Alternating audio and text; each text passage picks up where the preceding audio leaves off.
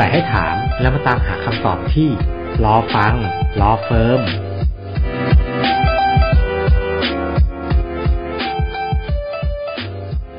ครับสวัสดีครับผมวรวงศ์อัชราวงศ์ชัยพวกษาศาลชั้นต้นประจำสำนักประธานศาลฎีกา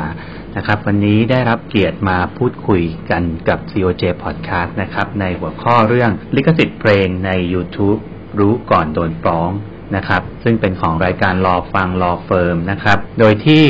ลิขสิทธิ์เป็นกฎหมายทรัพย์สินทางปัญญาเป็นเรื่องของทรัพย์สินทางปัญญาอย่างหนึ่งนะครับซึ่งในกฎหมายทรัพย์สินทางปัญญาจะประกอบไปด้วยกฎหมาย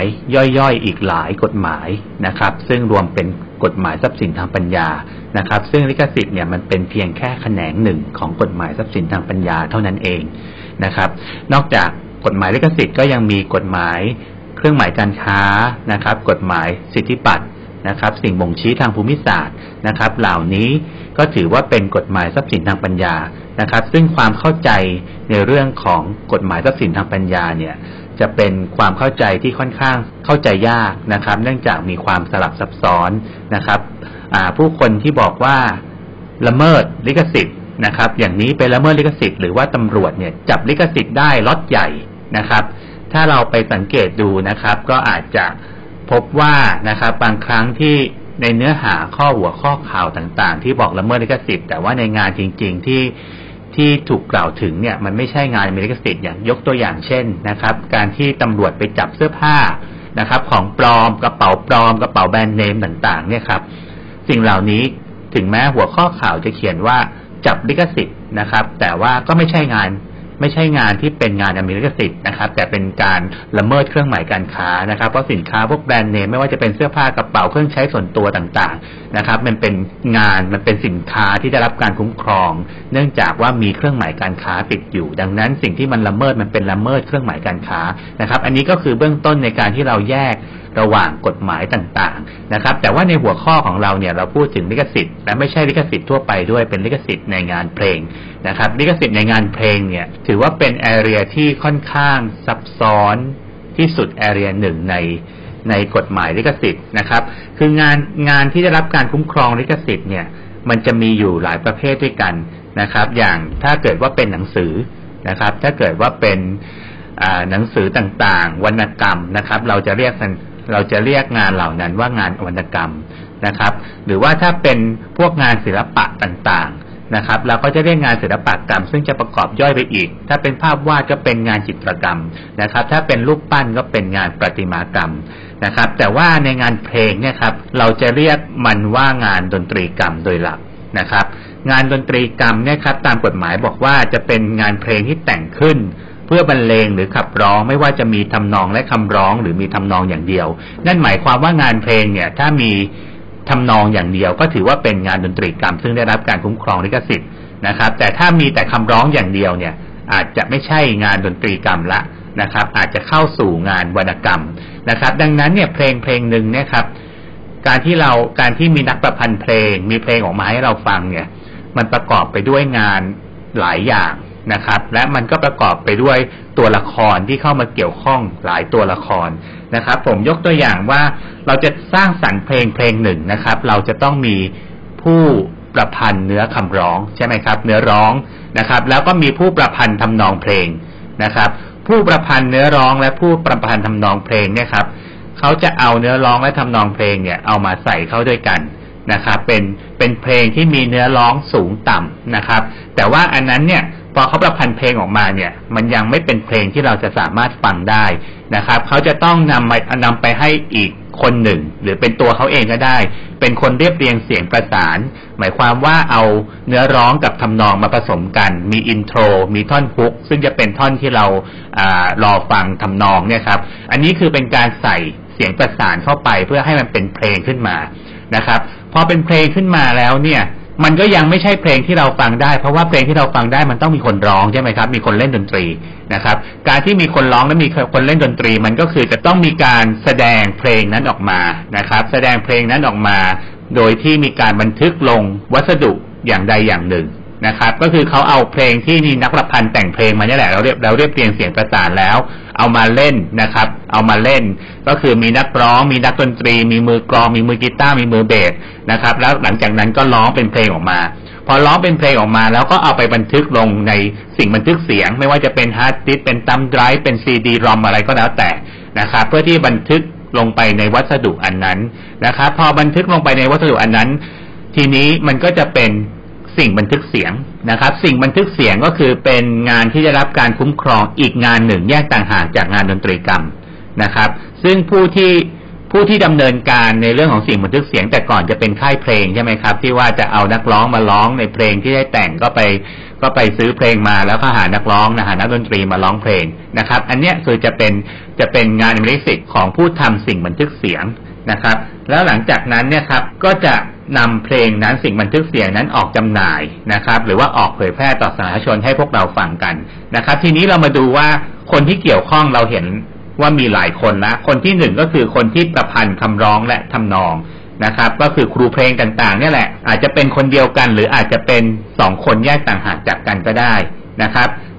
คนที่2ก็จะเป็นคนที่เรียบเรียงเสียงประสานนะครับก็คือเอาคำร้องและทำนองเอามาเรียบเรียงใส่ตัวโน้ตใส่ดนตรีอะไรต่างๆเข้าไปนะครับคนที่3ก็คือเป็นคนที่จัดการในการนำเอาคำร้องทำนองหานักดนตรีหานักร้องมาแล้วก็เอามาเล่นแล้วก็ลงบันทึกลงสิ่งบันทึกเสียงนะครับอันนี้คือคนที่3ซึ่งก็จะมีลิขสิทธิ์ในงานบันทึกเสียงนะครับคนที่4ก็คือพวกนักร้องพวกนักดนตรีเนี่ยนะครับเวลานักร้องนักดนตรีแสดงอะไรก็ตามเนี่ยครับเ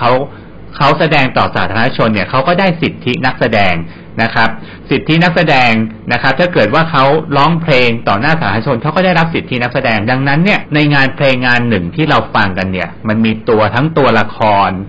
ที่เข้ามาเกี่ยวข้องหลากหลายมันมีทั้งจำนวนงานที่เกี่ยวข้องงานลิขสิทธิ์ที่เกี่ยวข้องหลายประเภทนะครับดังนั้นนี่คือสิ่งที่เราอาจจะต้องพึงระลึกไว้ว่าการที่เราฟังเพลงเนี่ยครับอาจจะมีคนที่เข้ามาเคลมว่าเขาเป็นเจ้าของลิขสิทธิ์นะครับแต่เราอาจจะไม่ทราบว่าเขาเป็นเจ้าของลิขสิทธิ์งานไหนนะครับบางคนเราบอกว่าเร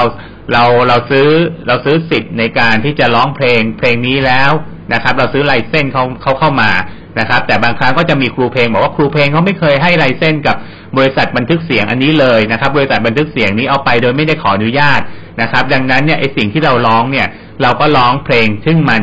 ละเมิดลิขสิทธิ์ในงานเพลงของครูเพลงด้วยนะครับอันนี้ก็จะเป็นปัญหาที่มันมีความสลับซับซ้อนแล้วก็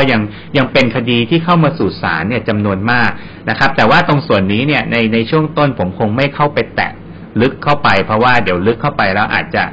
จะงงและอาจจะไม่เข้าใจนะครับขอเป็นคร่าวๆว่าลิขสิทธิ์เพลงเนี่ยประกอบไปด้วยทั้งตัวละครแล้วก็งานเพลงจำนวนหลากหลายนะครับทีนี้เนี่ยพองานเพลงเราบอกว่าเพลงมันจะประพันธ์กันมายังไงก็ตามแต่เนี่ยแต่ว่าเราต้องการที่จะฟังนะครับพอเราต้องการที่จะฟังเนี่ยเราฟังได้ไหมเราเอามาใช้ได้ไหมหรือถ้าเกิดว่าเราทำนอกเหนือจากฟังเนี่ยเราจะสามารถดำเนินการได้อย่างไรนะครับในส่วนนี้เนี่ยการที่เราจะนำเพลงเขามาใช้ถ้าเกิดว่ามาฟังอย่างเดียวเนี่ยไม่มีปัญหาเลยครับนะครับเพราะว่าเพลงเนี่ยเขาประพันธ์มาก็เพื่อที่เราจะเอามาฟังถูกไหมครับเราจะฟังเพลงจากวิทยุหรือว่าไปยืมเทปไปยืมซีดีหรือว่าไปก๊อปปี้อะไรก็ตามมาเพลงเอามาฟังหรือว่าฟังจากสตรีมมิ่งนะครับฟังจากจุ๊กฟังจาก YouTube นะครับฟังได้หมดเลยครับเพราะว่ามันเป็นการฟังเพื่อประโยชน์ส่วนตัวนะครับเนื่องจากว่าข้อยกเว้นของกฎหมายลิขสิทธิ์นะครับตามมาตรา32เนี่ยเขาบอกว่างานลิขสิทธิ์ไม่ว่าประเภทใดก็ตามซึ่งก็รวมถึงงานเพลงนะครับงานเพลงดังกล่าวเนี่ยบุคคลอื่นก็สามารถที่จะใช้งานเพลงนั้นหากเข้าขอบเขตตามกฎหมายที่บัญญัติไว้ในมาตรา32มาตรา32บัญญัติไว้ว่าถ้าเกิดว่าเราดำเนินการฟังนั้นเนี่ยใช้เพื่อประโยชน์ของตนเองหรือเพื่อประโยชน์ของตนเองและบุคคลอื่นในครอบครัวหรือญาติสนิทนะครับการใช้เพื่อประโยชน์ของตนเองเนี่ยไม่ถือว่าเป็นการละเมิดลิขสิทธิ์นะครับดังนั้นการที่เราเอาเพลงจาก YouTube แล้วก็ดาวน์โหลดออกมาใส่ในฮาร์ดดิสก์ของเราในคอมพิวเตอร์นะครับแล้วเราเอามาฟังเองนะครับถึงแม้เราไม่ได้รับอนุญาตจากเจ้าของลิขสิทธิ์เราไม่เคยขออนุญาตเราก็ฟังได้แล้วก็อ้างข้อยกเว้นของการละเมิดลิขสิทธิ์เนื่องจากเป็นการใช้เพื่อส่วนตัวหรือถ้าเกิดว่าเราไม่ได้ฟังส่วนตัวเราเปิดเพลงในบ้าน นะครับมีญาติสนิทมิตรสหายหรือคนในครอบครัวเราได้รับฟังเพลงนั้นด้วยก็ไม่ใช่ปัญหานะครับไม่ใช่ปัญหาเนื่องจากว่ามันเข้าข้อยกเว้นตามกฎหมายเนื่องจากมันก็ไม่ได้กระทบกระเทือนต่อสิทธิของเจ้าของลิขสิทธิ์แล้วก็ไม่ขัดต่อการแสวงหาประโยชน์ของเจ้าของลิขสิทธิ์ด้วยดังนั้นทำได้นะครับแต่ว่าถ้าเกิดว่าเราจะต้องการทำมากกว่านั้นล่ะต้องการทำมากกว่านั้นเราต้องการที่เอามาตัดต่อเพลงแล้วเราก็จะเอาไปโพสต์ใน Facebook ในเพจของเราซึ่งเราขายเสื้อผ้าซึ่งเราหรือเอามาใช้ในการทำงานของเราซึ่งมีการเผยแพร่ต่อสาธารณชนเอามาดัดแปลงเอามาเปลี่ยนเอามาประกอบเข้ากับคลิปวิดีโอของเราแล้วก็เผยแพร่ต่อสาธารณชนนะครับอันนี้จะเริ่มเข้าข่ายละเมิดลิขสิทธิ์แล้วครับมันจะเริ่มเข้าข่ายละเมิดลิขสิทธิ์เนื่องจากการที่เราเอางานเพลงของเขาเนี่ยเอามาตัดทอนบางส่วนเราอาจจะใช้แค่บางส่วนซึ่งเอาไปใช้ในคลิปวิดีโอของเราการตัดทอนแค่บางส่วนเนี่ยออกมามันก็คือการทำซ้ำดัดแปลงนะครับซึ่งเป็นการละเมิดลิขสิทธิ์ขั้นต้นของมาตรา 27 ของพรบลิขสิทธิ์นะครับซึ่งถือว่าเป็นการละเมิดลิขสิทธิ์อยู่แล้วนะครับการที่เราจะเอาไปอ้างข้อยกเว้นเนี่ยว่าเราไม่ได้ละเมิดหรือว่าเราเข้าข้อยกเว้นเนี่ยเราก็ต้องดูว่ามันเข้าข้อยกเว้นได้ไหมนะครับซึ่งเข้ายกเว้นเนี่ยมันจะต้องประกอบไปด้วยปัจจัยหลายๆอย่างเราต้องดูว่าจำนวนงานที่เราเอามาใช้เนี่ยมันเป็นสาระสำคัญของงานอเมริกาสิทธิ์ของเขาไหมถ้าเราเอาท่อนฮุกของเขามาเนี่ยอันนี้ก็ถือว่าเราเอาส่วนที่เป็นสาระสำคัญมาแล้วสองก็คือว่าเราได้มีการใช้เพื่อการค้าไหมนะครับอันนี้คือปัจจัยที่เราต้องคำนึงถึงการใช้เพื่อการค้าไม่ใช่เพียงว่าเราเอาตัดเอามาทอนแล้วเราไปขายอย่างเดียวนะครับการใช้เพื่อการค้าเนี่ยบางทีเราไม่ได้ขายเราไม่ได้เอาเพลงนั้นไปขายแต่ว่าเราเอาแค่มาประกอบงานของเราเพื่อนำเสนอต่อสาธารณชนหรือว่าเพื่อโปรโมทเว็บไซต์โปรโมทเพจโปรโมทสถาบันโปรโมทองค์กรของเราเนี่ยอันนี้ก็อาจจะเข้าข่ายการใช้เพื่อประโยชน์ทางการค้าโดยอ้อมเราด้วยนะครับแล้วถ้างานนั้นเนี่ยเป็นงานที่เจ้าของลิขสิทธิ์เนี่ยยังคงได้รับการคุ้มครองลิขสิทธิ์อยู่ในอายุการคุ้มครองลิขสิทธิ์แล้วเขาประสงค์ที่จะทำเพื่อการจำหน่ายเพื่อการขายหรือเพื่อให้เรามาขออนุญาตเนี่ยอันเนี้ยมันจะค่อนข้างยากที่เราจะไปอ้างว่าเข้าข้อยกเว้นทางกฎหมายหรือไม่ได้ละเมิดลิขสิทธิ์นะครับดังนั้นเนี่ยใน YouTube เนี่ยเราฟังได้ฟังส่วนตัวได้นะครับแต่ว่าถ้าเราจะเอาตัดทอนบางส่วนออกมานะครับแล้วเอามาประกอบคลิปวิดีโอของเราอันนี้เป็นสิ่งที่เราควรจะต้องพึงระวังอย่างยิ่งนะครับหรือนะครับเราไม่ได้ตัดทอนไม่ได้อะไรเลยนะครับเราแค่เปิดแต่เราไม่ได้เปิดฟังแค่ในบ้านเราเปิดในร้านกาแฟนะครับเราเปิดในโรงแรมเราเปิดในสถานประกอบการต่างๆนะครับซึ่งไอการเปิดเนี่ยมันก็ถือว่าเป็นการเผยแพร่ต่อสาธารณชนตามกฎหมายแล้วนะครับซึ่งโดยปกติเนี่ยเราจะอ้างคำพิพากษาศาลฎีกานะครับคำพิพากษาศาลฎีกาหลักๆที่เรามักจะอ้างคือ 8220/2553 นะครับซึ่งจะเป็นกรณีที่เขาเนี่ยเปิดเพลงจาก YouTube นะครับเปิดเพลงจาก YouTube ในร้านกาแฟนะครับเปิดเพลงจาก YouTube ในร้านกาแฟซึ่งศาลฎีกาตัดสินว่าการที่เปิดเพลงจาก YouTube เนี่ยดังกล่าวเนี่ยเจ้าของร้านกาแฟที่เปิดเพลงเนี่ยไม่ได้เรียกเก็บเงินกับค่ากาแฟกับค่าอาหารนะครับเป็นการเปิดเพลงเพื่อสร้างบรรยากาศเท่านั้นดังนั้นเนี่ยมันไม่ใช่การหากำไรโดยตรงนะครับการหากำไรโดยตรงจึงไม่ใช่การละเมิดลิขสิทธิ์นะครับดังนั้นเนี่ยพอเราอ่านคำพิพากษาศาลฎีกาอันนี้เนี่ยเรามักจะเข้าใจว่านะครับว่าถ้าเกิดว่าเราเปิดเพลงโดยที่เราไม่ได้เรียกเก็บค่าเปิดเพลงไม่ใช่เหมือนจุ๊กบอกที่ต้องไปหยอดเหรียญนะครับเพลงถึงจะออกหรือว่าต้องจ่ายตังค์เราถึงจะเปิดเพลงนี้อย่างนี้ทำได้นะครับคำพิพากษาฎีกานี้บอกว่าทำได้นะครับซึ่งจริงๆแล้วผมว่ามันควรที่จะต้องพึงระวังนะครับเพราะว่าคำพิพากษาศาลฎีกามันขึ้นอยู่กับข้อเท็จจริงในแต่ละคดีซึ่งในคดีนี้เนี่ยมันเป็นการเปิดเพลงจากเพลงที่ละเมิดลิขสิทธิ์เพลงที่ละเมิดลิขสิทธิ์หมายความว่าไงคือเขาเปิดเพลงจากสำเนาที่ถูกทำขึ้นโดยละเมิดลิขสิทธิ์นะครับคือไม่ใช่เป็นก๊อปปี้ที่มาจากเจ้าของลิขสิทธิ์โดยตรงแต่เป็นก๊อปปี้ที่เขาเอางานเพลงต่างๆที่เขาชอบเนี่ยเอามารวมกันนะครับคนละเมิดเนี่ยเอางานเพลงที่เขาชอบมารวมกันแล้วมาอยู่ใน YouTube อันหนึ่งนะครับ Channel หนึ่งนะครับซึ่ง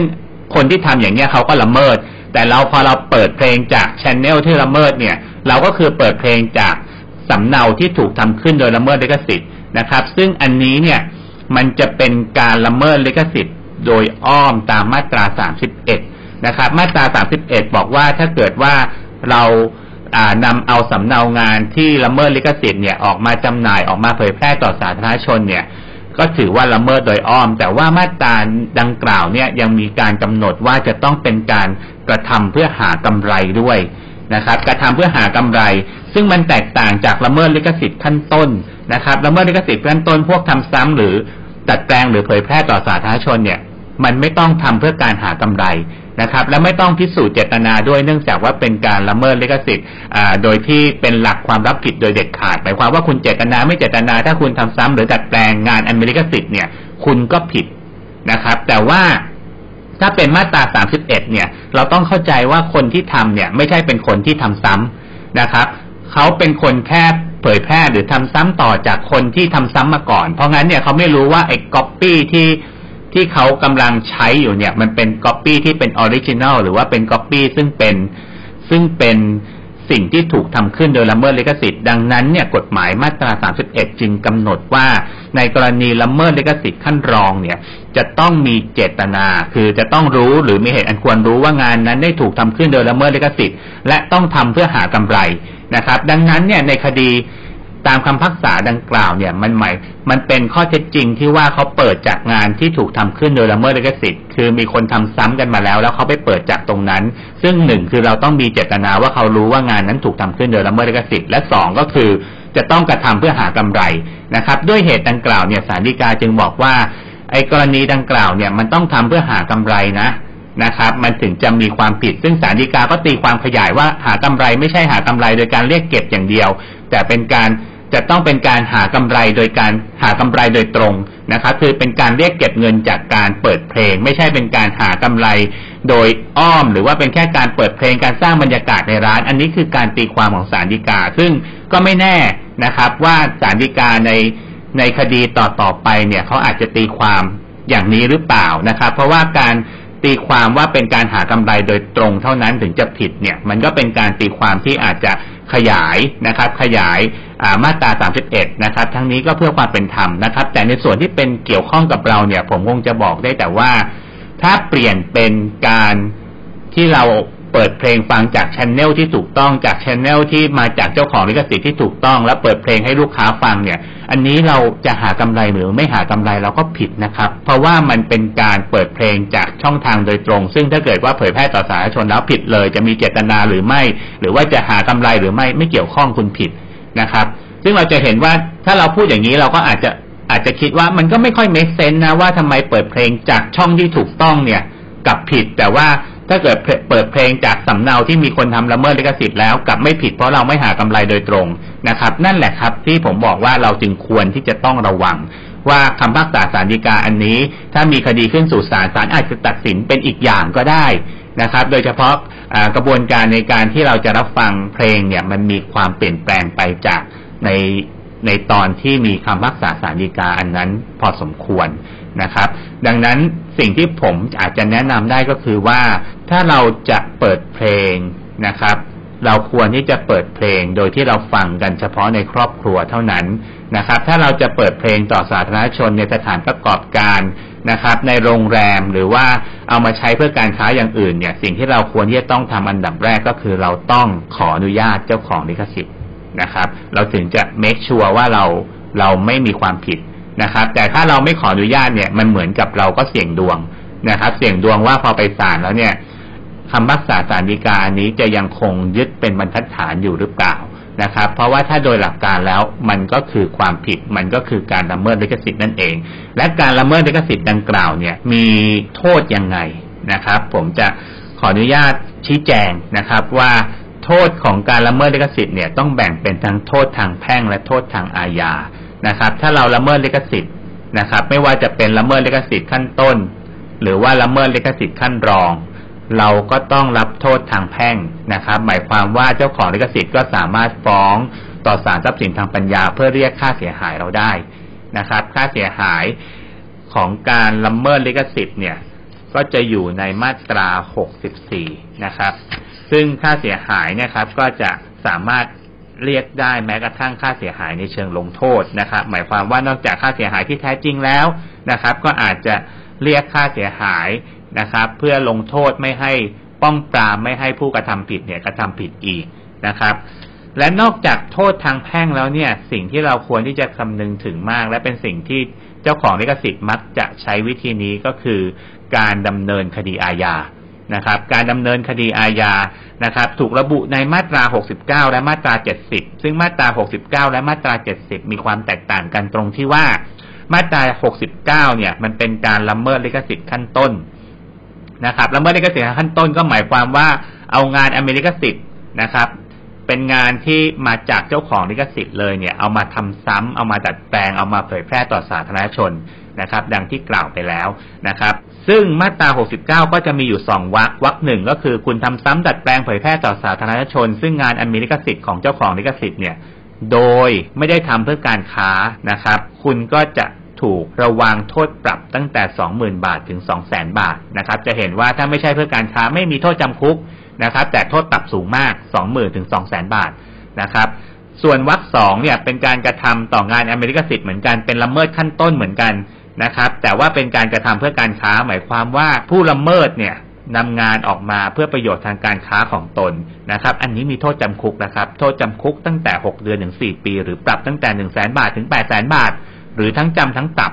นะครับจะเห็นว่าโทษจะค่อนข้างสูงนะครับมีโทษจำคุกเข้ามาเกี่ยวข้องเนื่องจากว่าเป็นการนำงานอเมริกสิทธิ์ของผู้อื่นมาใช้เพื่อประโยชน์ทางการค้าของตนเองนะครับส่วนมาตรา70เนี่ยครับมาตรา70มันเป็นการละเมิดขั้นรองนะครับซึ่งก็คือเป็นการละเมิดลิขสิทธิ์ตามมาตรา31ละเมิดขั้นรองที่ผมอธิบายในกรณีของการเปิดเพลงใน YouTube นะครับหรือว่าเป็นการกระทำต่อสำเนาอย่างอื่นเช่นเราเอางานที่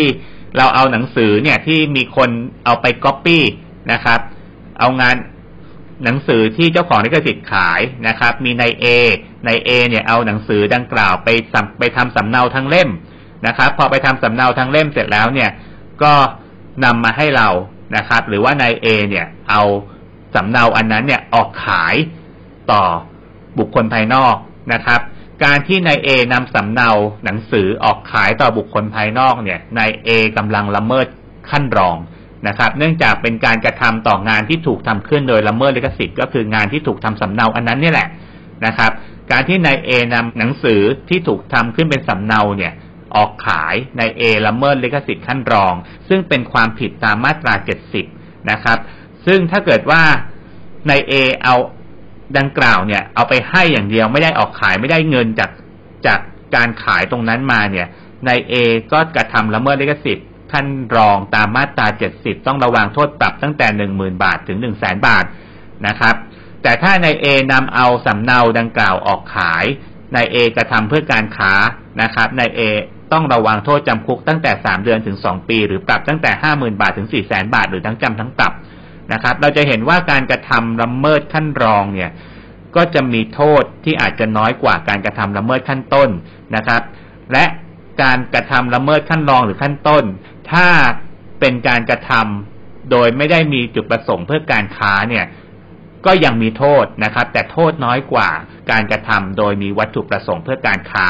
นะครับดังนั้นในตัวอย่างเนี่ยการที่นาย A ทำซ้ำนะครับเอาหนังสือที่ได้รับที่ซื้อมาจากเจ้าของลิขสิทธิ์เนี่ยเอามาทำซ้ำการทำซ้ำดังกล่าวเนี่ยทำซ้ำจากหนังสือที่เป็นต้นฉบับดังนั้นนาย A จะผิดละเมิดลิขสิทธิ์ขั้นต้นนะครับแล้วก็ผิดตามมาตรา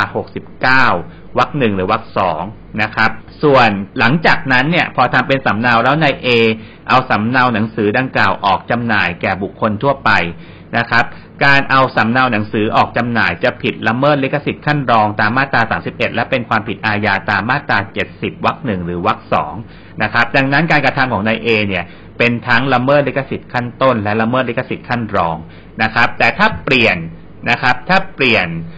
ตัวอย่างเป็นว่านาย A เนี่ยครับเอาหนังสือที่ซื้อจากเจ้าของลิขสิทธิ์แล้วนำออกไปขายต่ออันนี้นาย A ไม่มีความผิดละนะครับเพราะว่านาย A เนี่ยได้หนังสือมาก็ได้มาโดยถูกต้องนะครับและนาย A ไม่ได้เอาไปทำซ้ำนะครับนาย A มีกรรมสิทธิ์ในหนังสือเล่มนั้นนาย A ก็สามารถขายต่อเป็นหนังสือมือสองได้อันนี้ไม่มีความผิดไม่ละเมิดลิขสิทธิ์ไม่ละเมิดอะไรเลยมันเป็นสิทธิ์ของนาย A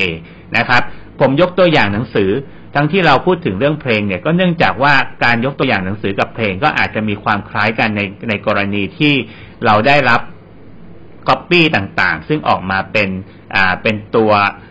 ตัวสำเนาเพลงอย่างเช่นกรณีที่เราเอา เอาตั้มไดรฟ์ไปดูดเพลงนะครับหรือเป็นสมัยก่อนก็อาจจะเป็นการไลฟ์ซีดีนะครับซึ่งการไลฟ์ซีดีก็เหมือนกับการทำซ้ำหนังสือนี่แหละแล้วพอเอาซีดีที่ถูกทำซ้ำขึ้นเนี่ยออกขายก็เป็นละเมิดขั้นรองเช่นเดียวกันซึ่งก็จะมีทั้งโทษทางแพ่งและโทษทางอาญานะครับดังนั้นเนี่ยนะครับผมคิดว่าวันนี้นะครับเราได้กรอบความเข้าใจของ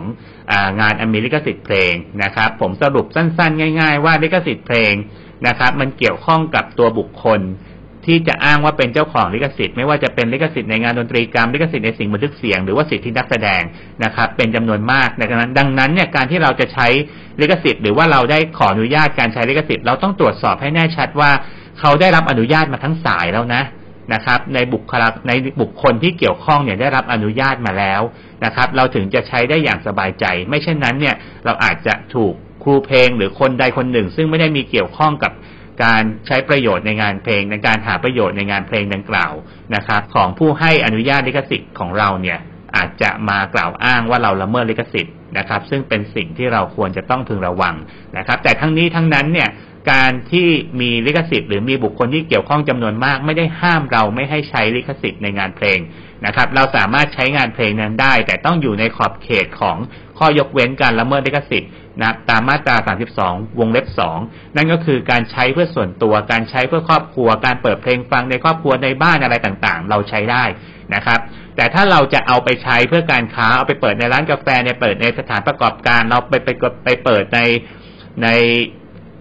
ในที่ต่างๆซึ่งเป็นที่สาธารณะรวมถึงการตัดต่อคลิปวิดีโอเอามาประกอบกับเพลงซึ่งเราตัดต่อมาบางส่วนเนี่ยอันเนี้ยเราต้องพึงระวังว่าเรากำลังเข้าข่ายการละเมิดลิขสิทธิ์นะครับไม่ว่าจะเป็นการละเมิดลิขสิทธิ์ขั้นต้นหรือขั้นรองนะครับแล้วแต่กรณีก็ตามนะครับซึ่งการละเมิดลิขสิทธิ์ไม่ว่าจะขั้นต้นหรือขั้นรองมีทั้งความผิดทางแพ่งและความรับผิดทางอาญาไม่ว่าคุณจะทำเพื่อการค้าหรือไม่ใช่เพื่อการค้าก็ตามนะครับดังนั้นนะครับผมขออนุญาตสรุปนะครับภาพรวมคร่าวๆเพื่อความเข้าใจและถ้าเรามีโอกาสนะครับในการที่จะได้เข้ามาพูดคุยเราคงได้ลงลึกในแต่ละกรณีมากยิ่งขึ้นนะครับในวันนี้ผมขอจบการพูดคุยกันนะครับแต่เพียงเท่านี้ขอบคุณมากครับท่านสามารถรับฟัง COJ Podcast ได้หลายช่องทางไม่ว่าจะเป็น Apple Podcast, SoundCloud, Spotify, YouTubeหรือที่เว็บไซต์กองสนเทศและประชาสัมพันธ์ฝาก Subscribe ในทุกช่องทางที่คุณฟังอย่าลืมกดไลค์กดแชร์ในทุกโซเชียลมีเดียแล้วมุมมองในโลกกฎหมายของคุณจะเปลี่ยนไป